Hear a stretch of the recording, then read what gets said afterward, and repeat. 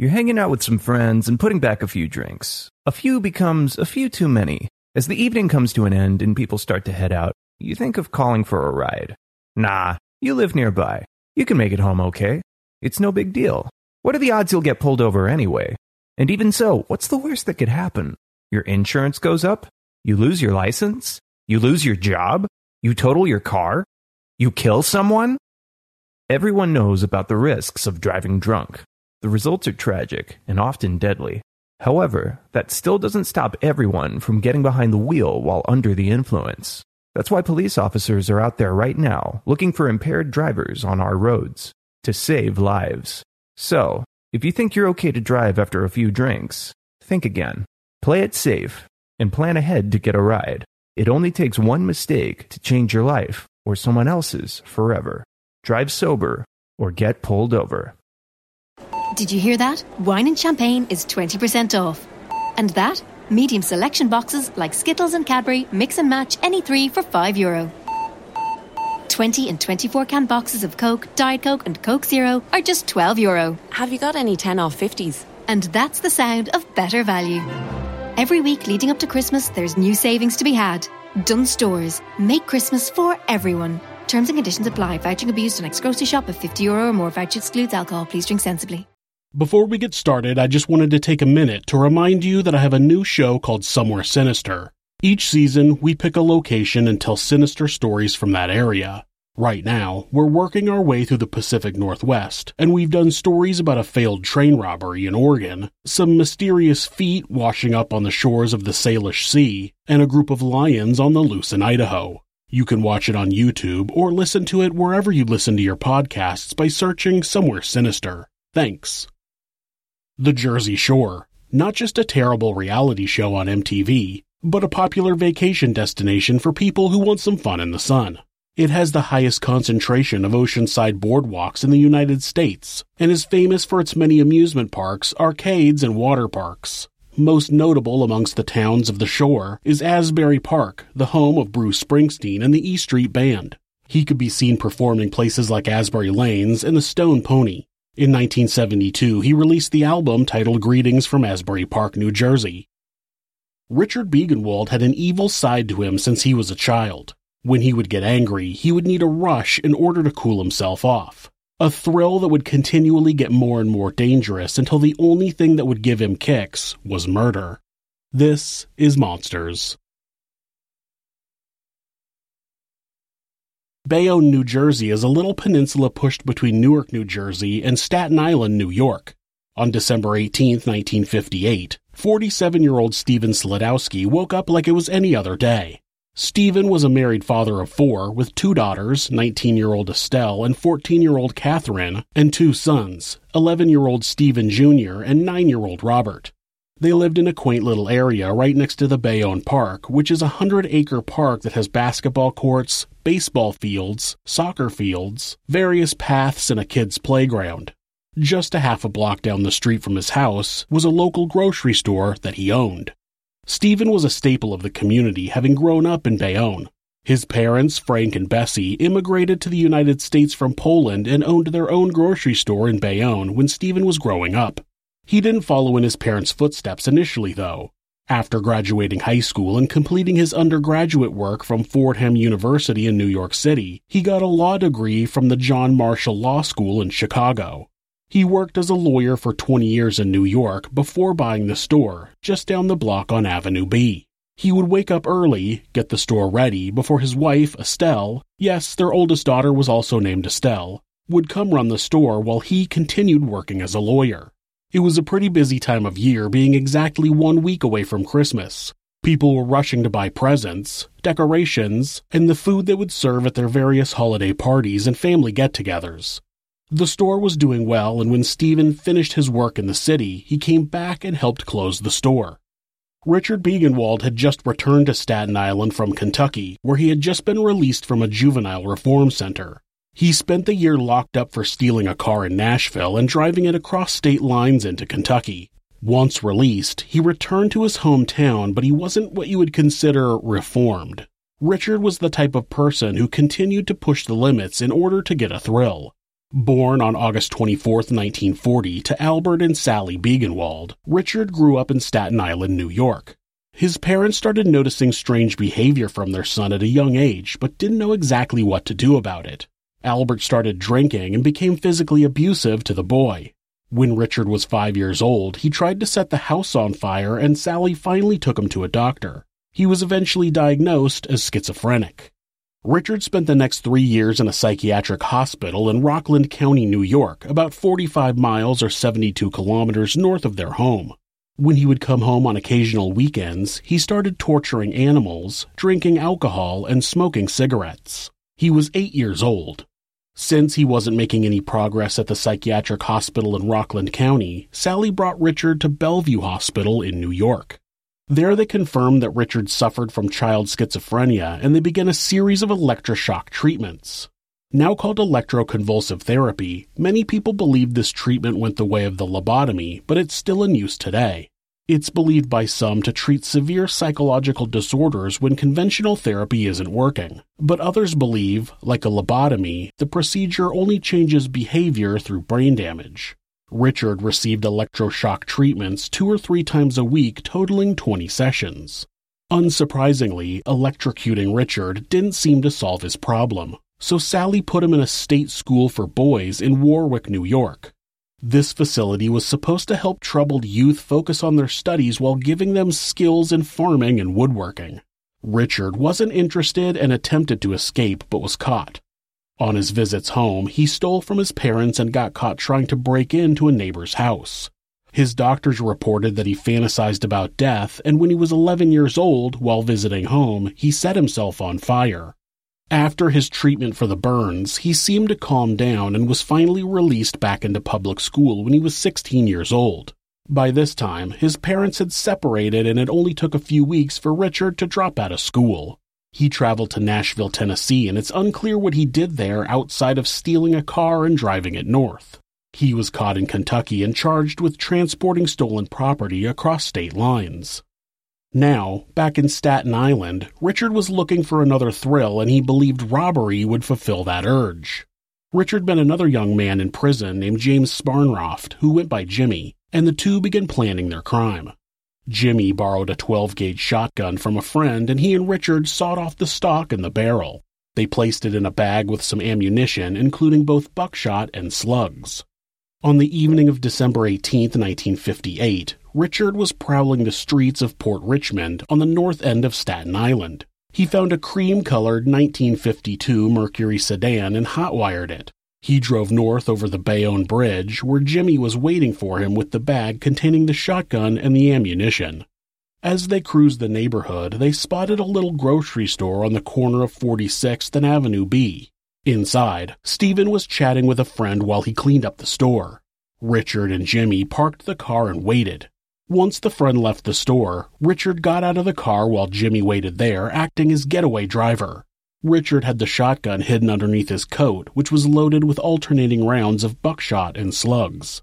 Inside the store, Stephen was putting away supplies, and when he saw the customer standing near the counter, he turned his attention to him. That's when he noticed that the young man had a shotgun. Stephen was unafraid, and he refused to give Richard money when he demanded it. Unfortunately, Richard seemed to be more interested in murder than money because he quickly shot and killed the lawyer and part-time shopkeeper. He took Stephen's wallet but didn't touch the register. Just after the shot was fired, Richard ran out of the store and jumped in the back of the stolen car. Jimmy didn't hesitate to floor it, and Richard fired another shot out of the car that shattered the store's front window. The two men ditched the stolen car in Bayonne and went home on foot. Meanwhile, the woman who owned the building, who lived above the store, heard the shots and came outside after Richard and Jimmy had already left. She called the police, who arrived and discovered Stephen's body inside the store. Upon canvassing the area, police found the abandoned car and dusted it for prints. They found a single print on the rearview mirror. Other than that, all of their canvassing and other questions turned up no evidence. The following day, Jimmy got up and went to work like he normally did. Later in the day, Richard called him and told him that they needed to get out of town. When they both got off work, they grabbed the bag of evidence and went back to Port Richmond, where they stole a 1951 Oldsmobile. They headed out of Staten Island and south towards Delaware. Once through Delaware, they drove into Salisbury in Maryland. As Richard was driving through town, he didn't notice a stoplight until the last minute and had to slam on the brakes. There just happened to be a patrol officer nearby who noticed the hard stop. Officer Eldridge Heyman waited for the light to turn green and for the Oldsmobile to get a few miles down the road before he signaled for Richard to pull over. Richard complied. As Officer Heyman approached the driver's side of the vehicle, Richard fired a shot from the 12-gauge. The slug just grazed the officer's cheek, knocking him backwards. In an instant, Officer Heyman took cover and fired 6 shots at the car, missing Richard and Jimmy. Richard fired another shot over the car and drove off, but he wasn't familiar with the area, so he ended up getting lost. Officer Heyman called in the description of the car before he drove himself to the hospital, and Maryland State Trooper Carol Sermon spotted the car driving down a country road. He radioed in his location so other officers could set up a roadblock, and then he flipped on his lights and sirens. Richard pulled over and got out of the car, firing a round toward Trooper Sermon's vehicle. The trooper took some buckshot in the leg, but was able to return fire and hit Richard in the face. Richard fell back into the car and knocked it into gear, causing it to roll into a ditch. Richard was taken to the hospital where his wounds were treated. The bullet seemed to have only damaged his left cheek. When he was interviewed by authorities, he openly admitted to his crimes, and he and Jimmy were extradited to New Jersey. Both Richard Biegenwald and James Sparnroft pleaded no contest to the charge of murder. Richard was sentenced to life in prison, and Jimmy was sentenced to 25 to 30 years. We'll be right back.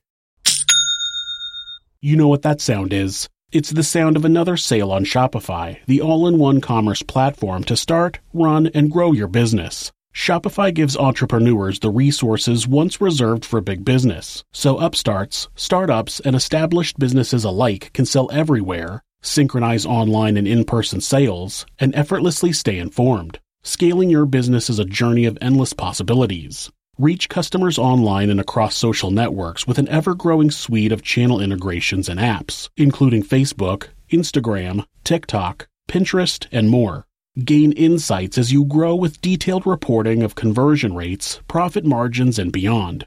Go to shopify.com/monsters, all lowercase, for a free 14-day trial and get full access to Shopify's entire suite of features. Grow your business with Shopify today. Go to shopify.com/monsters right now. Shopify.com/monsters. Now you might be thinking, wait, isn't this season about serial killers? Richard Biegenwald only killed one person. That's true, so far. After serving 17 years of a life sentence, good old Dick was released for good behavior. On June 24, 1975, at the age of 35, he was officially a free man. He reported to his parole officer once a week and lived at his mother's house on Staten Island. He got a job as a house painter and did some auto repair work. He also met a 16-year-old named Diane Marcellus, and the two began dating.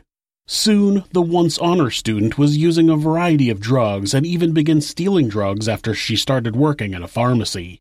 In 1977, Richard picked up a young woman who was hitchhiking, and after driving for a little while, he pulled over and attacked her. She managed to get out of the car and run away.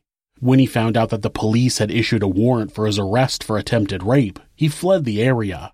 He was finally arrested 3 years later, and while awaiting trial, he and Diane got married in the jail, because nothing says marriage material like an attempted rape charge. While his lawyer was discussing his case with him for the first time, he told Richard that he had a unique hair color and reminded him that they would be doing a lineup the next day. The prosecutor was shocked when Richard showed up with his head completely shaved. The prosecutor tried to save his case by having all of the participants in the lineup wear wool hats, but it didn't work. The woman wasn't able to pick Richard out of a lineup, and the charges were dropped. After successfully evading an attempted rape charge, Richard and Diane moved to Asbury Park, New Jersey, and invited one of Diane's friends, Teresa Smith, to live with them. They lived a seemingly quiet life for the next few years, but things weren't as ordinary as they might have seemed. On January 14, 1983, some kids were playing in a vacant lot behind the Burger King in Ocean Township, New Jersey. This was a wooded lot filled with thick brush, but as the kids played amongst the trees, they found the remains of a young woman. The body had been there for about 4 months, and the autopsy found 4 gunshot wounds to the head. The identity was eventually confirmed to be 18-year-old Anna Olesowitz. Anna had gone missing on August 28th while hanging out with a friend. The friend had gone to the bathroom, and when she came back, Anna was gone. When Teresa saw the news about the discovered remains, she knew she had to tell someone. By now, she had moved out of Richard and Diane's apartment and was living with her boyfriend, whose ex-wife was a corrections officer. When Teresa told her what she knew and asked for her advice, she was told that she needed to tell the police, and the ex-wife helped set up an interview. On January 21st, Teresa sat down with Detective Bobby Miller and the Monmouth County prosecutor and told them her story. While living with Richard and Diane, he started taking her out in the woods and teaching her how to shoot a gun. He began telling her that he liked using small-caliber guns because the bullet would go in the skull and rattle around. He had some sort of fantasy about making Teresa his protege and teaching her how to kill. At the apartment, which was actually an old house that was converted into low-cost apartments, one of Richard's buddies from prison moved into one of the other apartments. His name was Darren Fitzgerald, and his unit had access to the house's basement. Richard cut a hole in the floor of his unit and put in some makeshift stairs, and the two criminals would meet in the basement where they would store weapons and plan murders. Teresa said they had supplies to make bombs and a venomous snake along with venom-extracting tools. Teresa explained that Richard and Darren were plotting to poison random people at a local mall. Teresa described how Richard would go to the shore and try to lure women with the promise of marijuana. She told them about how he would go out when he was angry and the thrill of killing would calm him down. She said he told her about this because he wanted her to participate. She explained how they had come up with a plan for her to kill her coworker, and she did hang out with the woman one night, but she couldn't go through with the murder. When Richard found out that she hadn't carried out the plan, he left the house angry. That was the evening of August 27th, the same night that Anna Olesowitz was hanging out with her friend in Asbury Park. When Anna's friend went to use the bathroom, she didn't want to use a dirty public toilet, so she walked a few blocks to her uncle's shore house and used the bathroom there. While she was gone, Richard had approached Anna and offered to smoke some weed with her. Once he got her in his car, he must have subdued her somehow because soon she was tied up inside his garage at his apartment building. In the early morning hours of August 28th, Richard woke Teresa up and told her he had a surprise for her in the garage. She told him she was tired and to leave her alone and went back to sleep. When she woke up that morning, Richard told her he still wanted to show her something in the garage, so she followed him out there. She saw Anna lying dead under an old mattress. Richard had brought her home so Teresa could kill her, but when she wouldn't get up, he just shot her himself. He eventually took her body to the vacant lot and dumped her. Detectives quickly got a warrant for the arrest of Richard and Darren and put together a plan to raid the apartments. They didn't want to initiate a shootout with two men who were clearly dangerous and, according to Teresa, well armed. They finally settled on a ruse that would make it look like they were arresting a prowler. One officer would pretend to be a suspect being arrested near their apartments, and if he woke up and came outside, the suspect would pretend to know him to lure him outside. If he didn't come out, they could always knock on the door pretending to be canvassing the area for witnesses. We'll be right back. Let's be real, I think we can all probably up our fruit and veggie game. I spend so much time in my office that I forget to make sure I get enough fruits and veggies. This year I want to change that, and that's why I keep a freezer stocked with Daily Harvest. Daily Harvest is the easiest way to get more fruits and veggies into my day every day. Daily Harvest delivers delicious harvest bowls, flatbreads, smoothies, and more right to your door, and it conveniently stays fresh in your freezer. I just tried the cheese harvest bowl for the first time and can't get enough. Daily Harvest takes literally minutes to prepare and never uses preservatives, added sugar, or artificial anything, and that goes for everything. I keep their flatbreads in my freezer at home because when I'm done working, if the family's already eaten and I need something quick to make, those are my go-to. Daily Harvest makes it easy to feel good about what I'm doing for myself and the planet. Go to dailyharvest.com/Giles to get up to $40 off your first box. That's dailyharvest.com/Giles, Giles, for up to $40 off your first box. At 3 o'clock in the morning on January 22nd, 1983, an officer in street clothes snuck around the back of the building near where the cars parked at the apartment. After a minute, a uniformed officer ran up, yelling for the fake prowler to get down. When he heard the commotion, Richard got up and opened the back door to his apartment. Once he was visible, the prowler kept claiming they knew each other, calling him by name. He would say, "Rich, you know me. Tell him you know me." Richard took the bait and stepped outside, and when he did, he was tackled by other officers hiding around the sides of the building. He was placed in one patrol car, while Diane was placed in another. Authorities didn't know if Darren had seen them take down Richard, so they prepared for the worst as they knocked on his door. A woman answered and tried to keep the detective from coming in despite having a warrant, but they were able to search the apartment. Along with the woman, there was a young boy in the apartment, but not Darren. Then they remembered Teresa describing a hidden room, and they found Darren hiding in the room with a rifle. He didn't start a shootout because he was afraid the boy would get hurt. Wow, a criminal with a conscience. He was placed under arrest, and the investigator began searching both apartments, including the basement. In the apartments, they found multiple homemade bombs, lighters that had been converted to shoot .22 caliber bullets, and Richard had a fully loaded MAC-10 rifle in his bedroom. In the basement, they found the supplies to make bombs and silencers.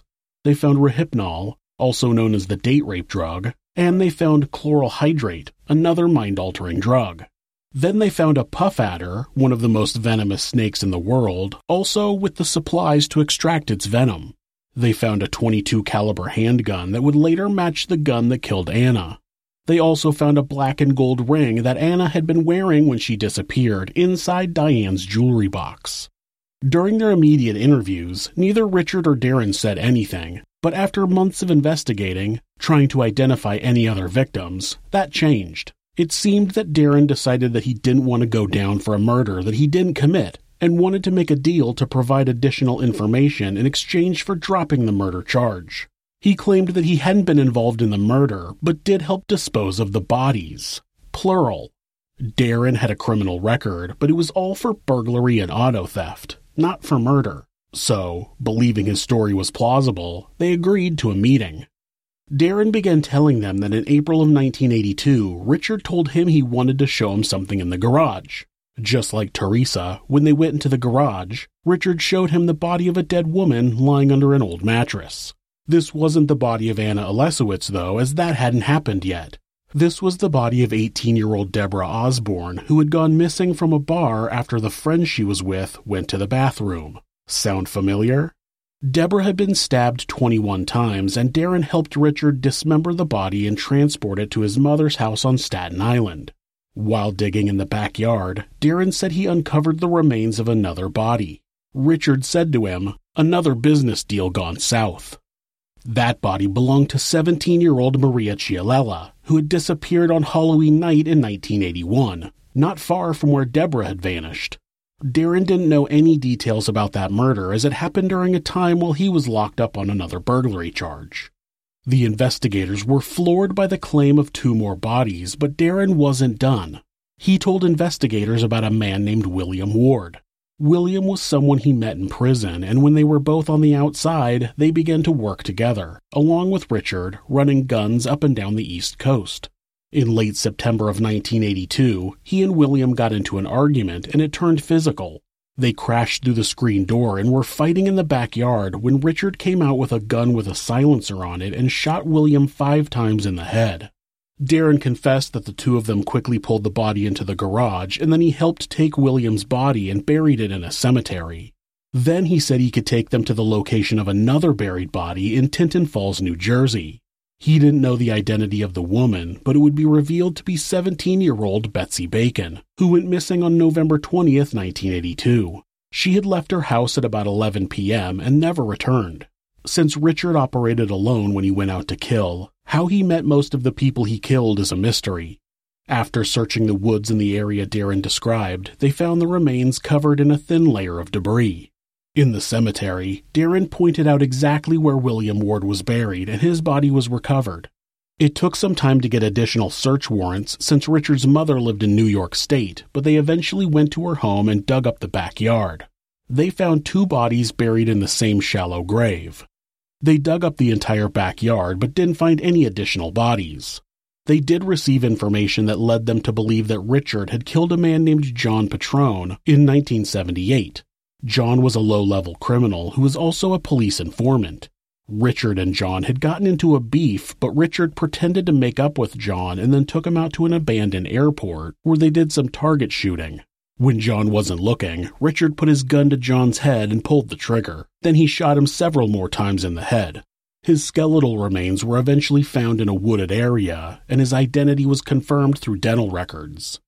The remains of 17-year-old Virginia Clayton were found not far from where John's remains were found, and authorities believe she was another victim of Richard's, but there's no evidence connecting him to the murder. Darren Fitzgerald was offered a sentence of 10 years for assisting with the disposal of the bodies under the condition he testify against Richard. Richard Biegenwald was charged with 5 counts of first-degree murder, and despite the defense trying to discredit both Darren and Teresa, their testimonies were damning. The jury didn't take long to find Richard guilty of all 5 murders, as well as some gun possession and drug charges. The prosecution was seeking the death penalty, so they moved on to that phase of the trial. It only took the jury 6.5 hours to unanimously agree to the death penalty. There was a separate trial for the murder of William Ward, and the jury also found Richard guilty of murder, but they couldn't reach an agreement on the death penalty, so he was sentenced to life in prison. Then Richard had to go on trial in New York for the murder charges in the deaths of Maria Chialella and Deborah Osborne. There, Richard pleaded guilty and was sentenced to 30 years in prison for each murder. Over the years, Richard appealed his conviction and was given a new sentencing trial once where he again received the death penalty. Then, in 1991, the New Jersey Supreme Court ruled that there was an error during the jury selection, and he was given a third sentencing trial. This time the jury was not able to come to a unanimous decision, and he was sentenced to life in prison with the possibility of parole after 30 years. Even if he did get parole, which was unlikely, he would then have to serve another life sentence in New Jersey and 2 30-year sentences in New York. To top it off, in 1993, Richard pleaded guilty to the murder of Betsy Bacon. It was guaranteed that Richard would never see the outside of a prison. And he didn't. Richard Biegenwald died on March 10, 2008, due to respiratory failure and kidney failure. He was 67 years old. After his death, his lawyer told people that Richard told him that he may have killed as many as 100 people. That claim is likely inflated, but there are definitely more people out there who died at the hands of Richard Biegenwald than we'll ever know about. The lawyer said that Richard told him that he liked to hire prostitutes and test out his homemade firearms on them. He mentioned dumping their bodies in dumpsters and wooded areas. With a monster like him, it's unlikely that he only killed 8 people, but we'll never know for sure. If you're the victim of domestic abuse, please reach out to someone for help.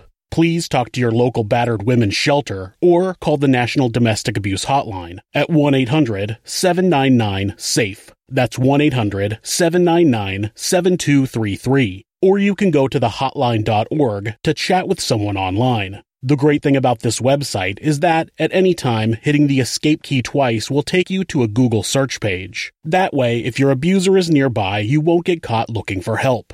If you're having feelings of harming yourself or someone else, or even just need someone to talk to, please contact your local mental health facility, call 911, or call Mental Health America, who operate the National Suicide Prevention Hotline at 1-800-273-TALK. That's 1-800-273-8255. They're available 24 hours a day, 7 days a week, and will talk to you about any mental health issue you might be facing.